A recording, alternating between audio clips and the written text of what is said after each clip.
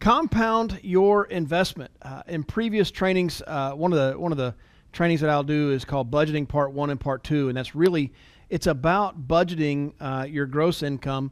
And a lot of people don't know how to budget their own personal finances, and certainly maybe don't even definitely don't know how to budget for a business. And that's what that is about. And the budgeting part 2 is about how to work yourself out of the field so that you're being wise in doing so. Compounding your investment is a little bit of a different talk, and it's more of the mentality of the money that I'm investing. What do I invest in to get a higher multiple on my investment? Does that make sense? So we're going to jump into that this morning. Jump right into it. Let's clear some things up, and we're going to dive deeper into some of these points. First of all, you cannot save your way to wealth. You must invest to get wealth. I'll dig deeper into it a little bit, but I grew up with a mother who clipped coupons, and God bless her. My mom did so much with so little, and we weren't the story of living in a car. She always had a roof over our head, all that sort of stuff. But as a kid, I remember thinking, you just clipped this 30-cent coupon for across town. You're going to spend 80 cents in gas to go save 30 cents on that thing that you're buying. It doesn't make any sense to me. It didn't make sense to me, but she made it work for her. Now, I wouldn't classify my mother as wealthy financially, but I also wouldn't classify her as poor either. Like she's been smart. She understands percentages and she understands how to save. But save doesn't translate into wealth. Dave Ramsey is a genius for the masses. A lot of people I find these days don't know who Dave Ramsey is, and it always I kind of chuckle about that. But Dave Ramsey is really on the forefront of teaching average people how to not be in debt, average incomes, how to live within your means, and how to budget. And so much of his stuff we've learned from personally, but also some of his stuff I disagree with because I'm a business owner. I'm not just punching a time clock for minimum wage, right? So there's some good stuff, and there's some stuff that maybe we don't necessarily need. Number 3, and I'm going to dive deeper into these things. There are 2 categories of money in your life. There's assets and liabilities. Assets put money in your pocket. I apologize if you're an accountant and you're like, oh, that's so much better than that, so much deeper. Well, let's keep it simple. Assets are putting money into your bank, right? Those are the deposits. The asset is making you money, and a liability, of course, is taking money out. So if you had to get rid of one of those, which would you get rid of? Liabilities, of course, but you can't get rid of all of them. It's just a really good thing to understand what is an asset in your life. What thing in your life is making you money, and what thing in your life is costing you money. True assets create new assets for you and not liabilities. So if you had a choice of an asset making you money or an asset or the second choice of an asset making you money and creating more assets, which one would you want? Well, you'd want the second one, the one that is making you money and creating more things that are making you money. So that's what we consider true assets. For example, a team builder. Listen, nothing happens around here until somebody sells something, but I actually think nothing happens until somebody recruits that person and teaches them how to do it, and then they go do it. So it's the old adage in the sales industry that nothing happens till someone sells something. Well, and I guess maybe that's true, but I really believe that the team builders are the heart of our business. Yes, things have to be sold in order for the clients to get covered, in order for us to get paid commissions. But the team builders are the ones that are really out there expanding the borders and increasing the territory. If you want to know who I like to invest in, Fitz, do you like to invest in the personal producer that's doing $40,000 a month in personal production, or do you like to invest in that person who's hiring people and getting them to $10,000, $15,000, $20,000 a month in personal production? Well, initially, wouldn't it make more sense for me to invest in the producer?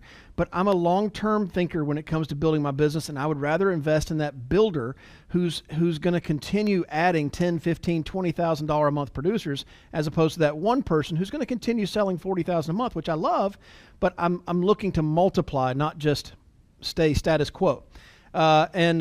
a rental property that costs you more than you make on it. Some people really are excited and have been excited. I've got friends who invest in real estate and they do well, and others don't know what they're doing with real estate. They're investing in real estate. They're actually losing money on that real estate every single month, every single year, and that's not an asset. They don't see it. They say, "Oh, it's a rental property. It's an asset." No, it's costing you money. That's a liability, and we need to put that under the correct column. So just clearing some things up. We're going to dive a little deeper on some of these.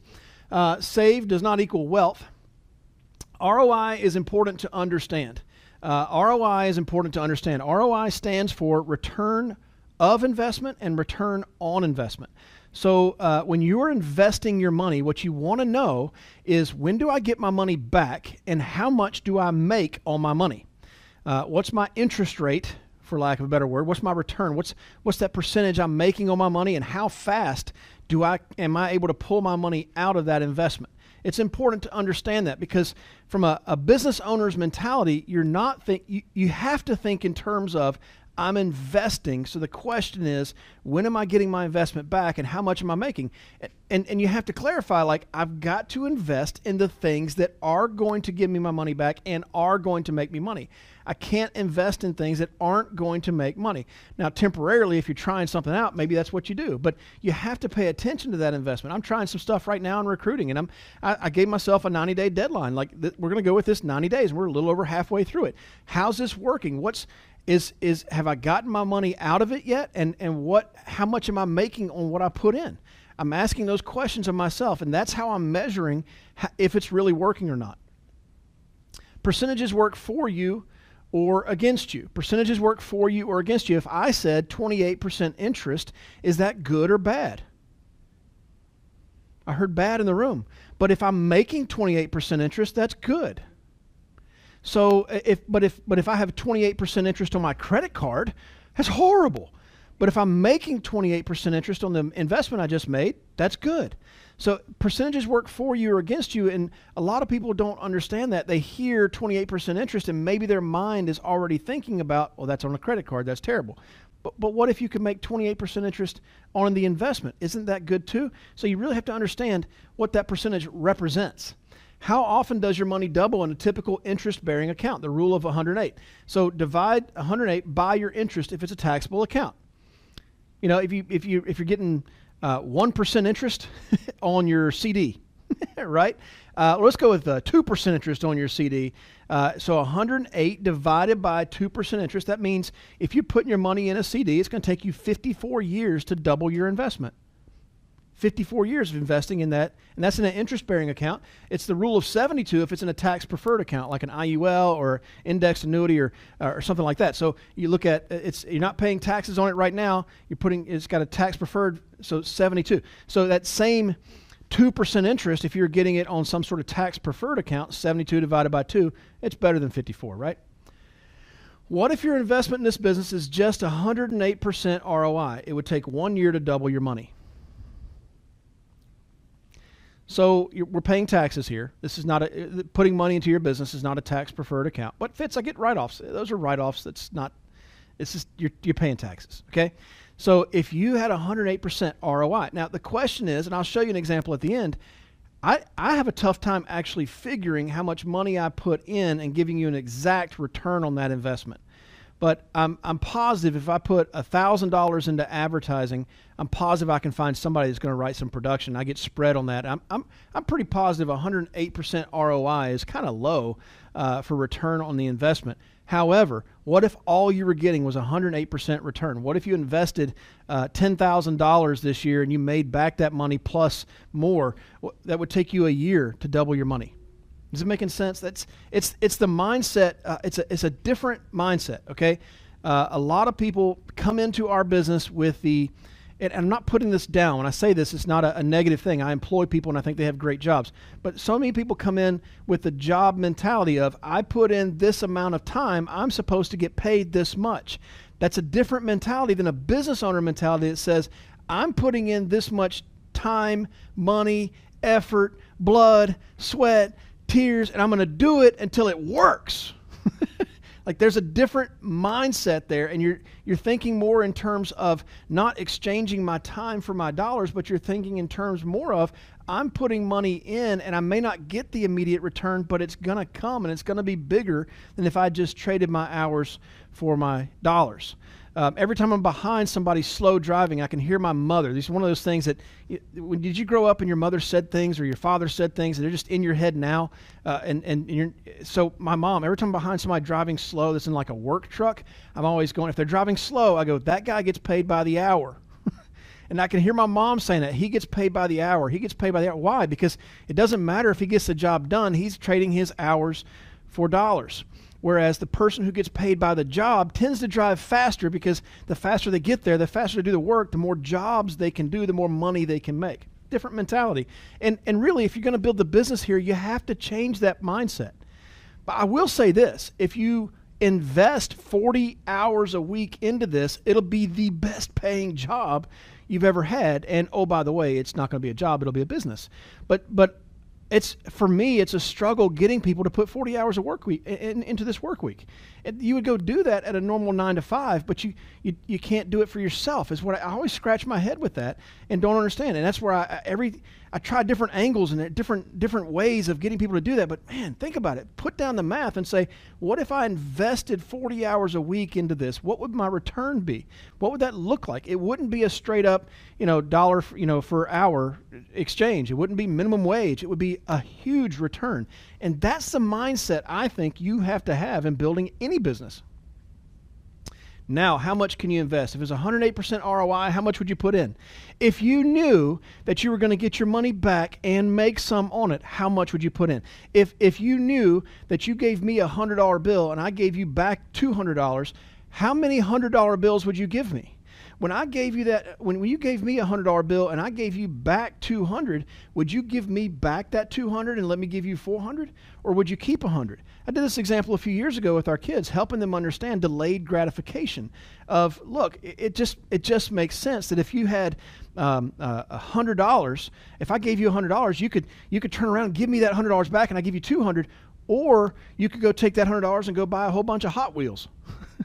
Which would you rather have? Well, a whole bunch of Hot Wheels. Yeah, but with how many Hot Wheels could you get with $200? The kids were like, oh, it makes sense. Yes, that's delayed gratification. That's knowing that if I put money in, I'm going to get money out, and it's going to be better than what I put in. You'd put in everything. You aren't the masses. I want you to understand you aren't the masses. I said earlier, Dave Ramsey is a genius for the masses. You, my friend, are not part of the masses. Paying off debt is important, but not essential with your first commission check. Being debt-free is a phenomenal feeling. I'm just going to tell you, and you probably dream about it. I remember being in my 20s, waking up in the middle of the night, and it felt like an elephant was sitting on my chest, and I realized after I got out of debt that that's what that was it was the debt weighing on me, the pressure of what I owed weighing on me. And when we got out from underneath that, it felt so much better. And so I 100% agree with paying off your debt. But if you're in debt and you get your first commission check, going and turning around and throwing all that commission back into the debt is not going to help you build your business. Look, when you go, any farmer understands this. When you have a harvest, you can't eat all of your harvest. They take some of the harvest, yes, maybe they eat it. They take some of the harvest and they take it to market and they sell it and get money for that. And they take some of the harvest and they save it for the next planting season, or else they have nothing. They have no future crops, no future harvest. So while I understand the mindset, I know I got my first commission check. It was $1,800. I thought, oh my gosh, how much is this going to help us out right now? And I realized through counsel that what I needed to do was take a good chunk of that and reinvest back into more leads so that I could then multiply my money again and multiply my money again. Same concept of, I gave you $200 for that $100 bill you gave me. You can go eat that $200, but you didn't put anything back into getting it again from me. Does that make sense? And so you have to do that. Paying off debt's important, but not essential. Even worse is people who go out there their first commission check and buy a new car. It's like, no, or buy a new TV, or I can finally get that thing I was looking at getting. No. You have to take some of that harvest and reinvest back into future harvests or you won't have future harvests. Smart to eliminate liabilities. Yes, and I will talk about this more, but it is smart to eliminate liabilities. It is smart to pay off those things that are costing you money. It is smart to get out of credit card debt. It is smart to pay off your house and pay off cars. All those things are smart, but it may not be the right decision now. So you kind of have to weigh it out. Would I be better off paying that credit card off, or would I be better off taking that money and investing it in something that's going to get me a bigger return? See, when Dave Ramsey is teaching, and by the way, I can say it again, we've taught Dave Ramsey. I love what he teaches. He teaches very basic, good stuff. He's talking to the masses, the folks that probably aren't ever going to earn significant income by creating a business. I know, and people say, well, you haven't listened to his new thing that he's doing for entrepreneurs. Yeah, it's not. I mean, he's built a phenomenal business out of that. And I don't know that if you follow his system, I don't know that he built his business by separating his budget into envelopes and cash and spending that each week. I don't think he did that. And so you kind of have to take it with a grain of salt. And by the way, Dave Ramsey also teaches you should buy a 10-year term and invest the difference in a mutual fund that's going to give you a 10% return on your money. And that hadn't happened since like the early 80s. So some of his teaching may not be quite current. Paying off that $1,000 credit card that's maxed out, how many agents could you get for that same $1,000? Getting out of debt, again, I reiterate this, and it's getting obnoxious, but when things are repeated, oftentimes it's to make a point. So paying off that $1,000 credit card, that's smart. But if I ran $1,000 in ads, how many agents could I get off of that? And how many sales could they end up making? And of those that are coming on board, how many of them know others that are even better than they are? And how many lists could I get? And how many referrals could I get from that? How many agents could I actually get with $1,000? And how much more could that return be than paying off that credit card? I mean, if you pay off a credit card, what are you getting back in return? 28%, right? Maybe if your credit card is charging you 28% interest, you pay that credit card off. Now you're making 28%. A penny saved is a penny earned. I think Ben Franklin said that. So if you're not paying interest on a credit card, you're actually earning interest now. That's great, but I think our business has a better return than 30%. Right? Putting $1,000 towards hiring agents is probably going to get you better return than paying off that credit card at 30%. How much money would that get you? How much more debt could you pay off with that money? And our personal example of buying a house. The first house we bought was in 2005. And we have always been conservative in purchases that we make. We try to be smart with that because we own our own business. We know there's good times and there's bad times. We don't get paid just for showing up, right? I mean, the business has to be there, and in order to keep the business going, we have to have reserves. And anyway, we've always lived below our means to the best of our ability. So we bought our first house. I had just read Missed Fortune 101 by Doug Andrews. Good book. And in that book, and it's kind of a concept that doesn't necessarily work anymore, but he was talking about taking equity out of your house, getting an interest-only loan to do so, and taking that equity and investing in like an IUL, right? And so now you're gaining appreciation in your home, and you're actually building or equity in your home, and now that cash is being used over here in an IUL. So you're using that one ball of money into two different pots, and they're growing, right? It makes sense. But what I got from that was I really like the idea of having an interest-only loan. This is in 2005, back when they still did those things. I don't think they do interest-only loans anymore. But we bought our house with an interest-only loan, and our loan officer was one of those responsible loan officers and said, "No, you shouldn't do this." And I said, "You don't understand.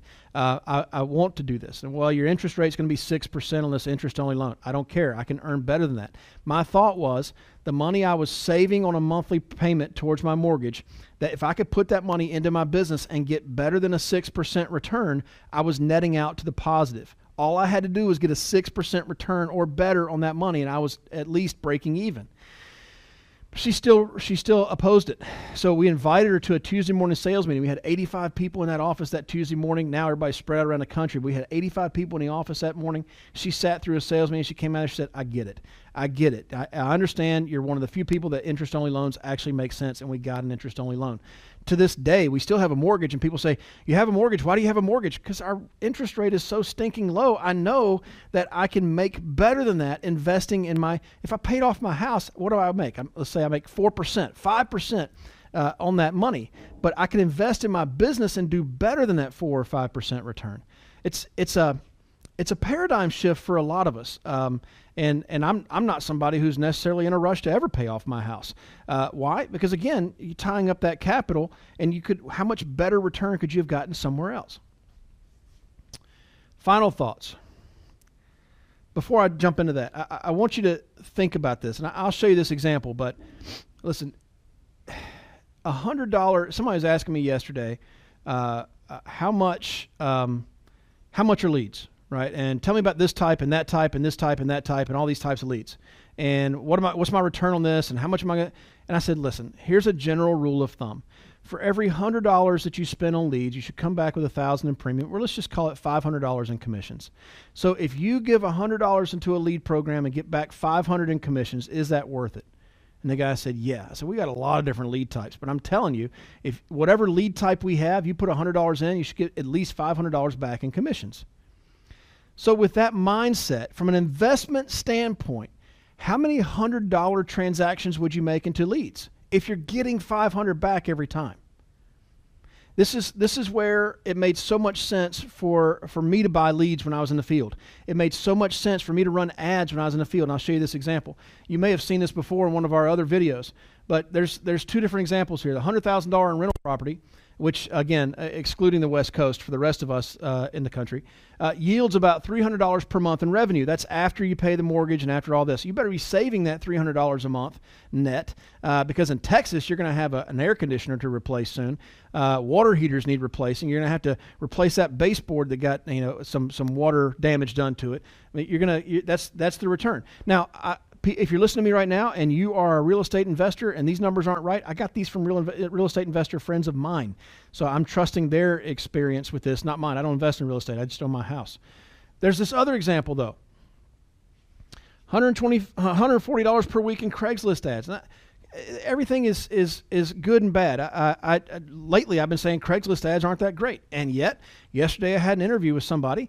A new agent came on board, ran a Craigslist ad, got some licensed responses. I recruited somebody off that ad. That ad cost like $30, and I got them recruited. They're going to be contracted today, starting training today, getting out there. This guy's going to make sales, no question in my mind. So $140 per week in Craigslist ads. The magic in this is doing it every week.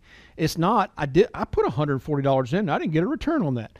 Every week is the example here, not once, okay?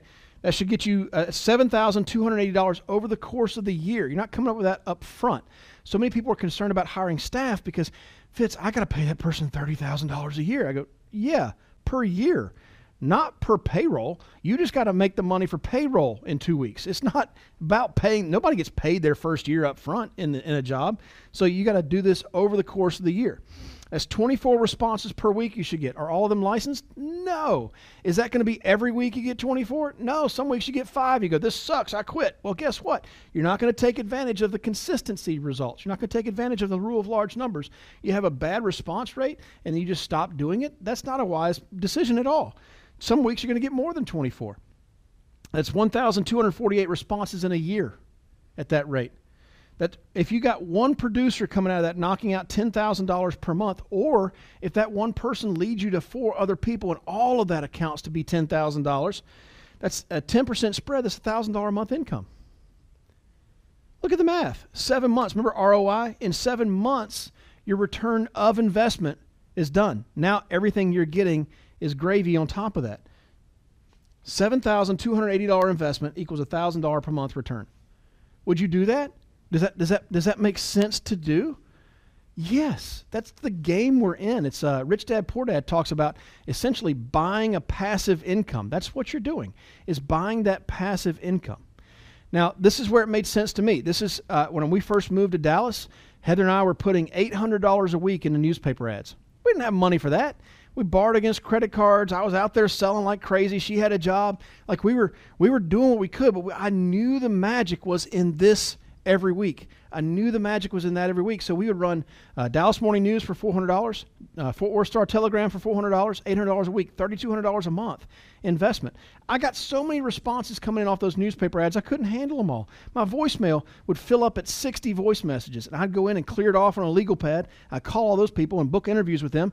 By the time I dialed back into my voicemail again, it was full again already. It was insane. But I knew that putting that money in, I was going to get a multiple back.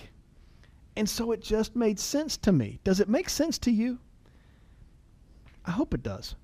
Because that's sort of how the business works. To me, that's how any business works. I've never once heard a successful entrepreneur say, I didn't put anything in, and just like that, this company's offering me $1 billion for my company. I never heard one person say that. They put money in, they put time in, they put energy in, they put effort in, they put tears, they put blood in. They donated everything they had to it. They borrowed from their sister's boyfriend. They borrowed from their dog and their next door neighbor, and they lived in their parents' basement for 10 years so they could get the business up and off the ground. And that mentality is what it takes to build a business in the United States. The good news is, it's available to you. You just got to do it. All right? I hope that helps. If I can help you in any way in building the business or thinking through the compounding investment strategy or thinking through your own budget, let me know.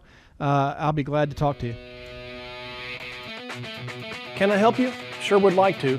If you're an agent with us, please go to timewithfitz.com. That's timewithfitz.com to schedule a time when I can help you directly. Just pick a topic, pick a time, and we'll meet. If you're not an agent with the Fitz Group, I encourage you to go to thefitzgroup.org/contact. Again, that's thefitzgroup.org/contact and send us a message. See you next week.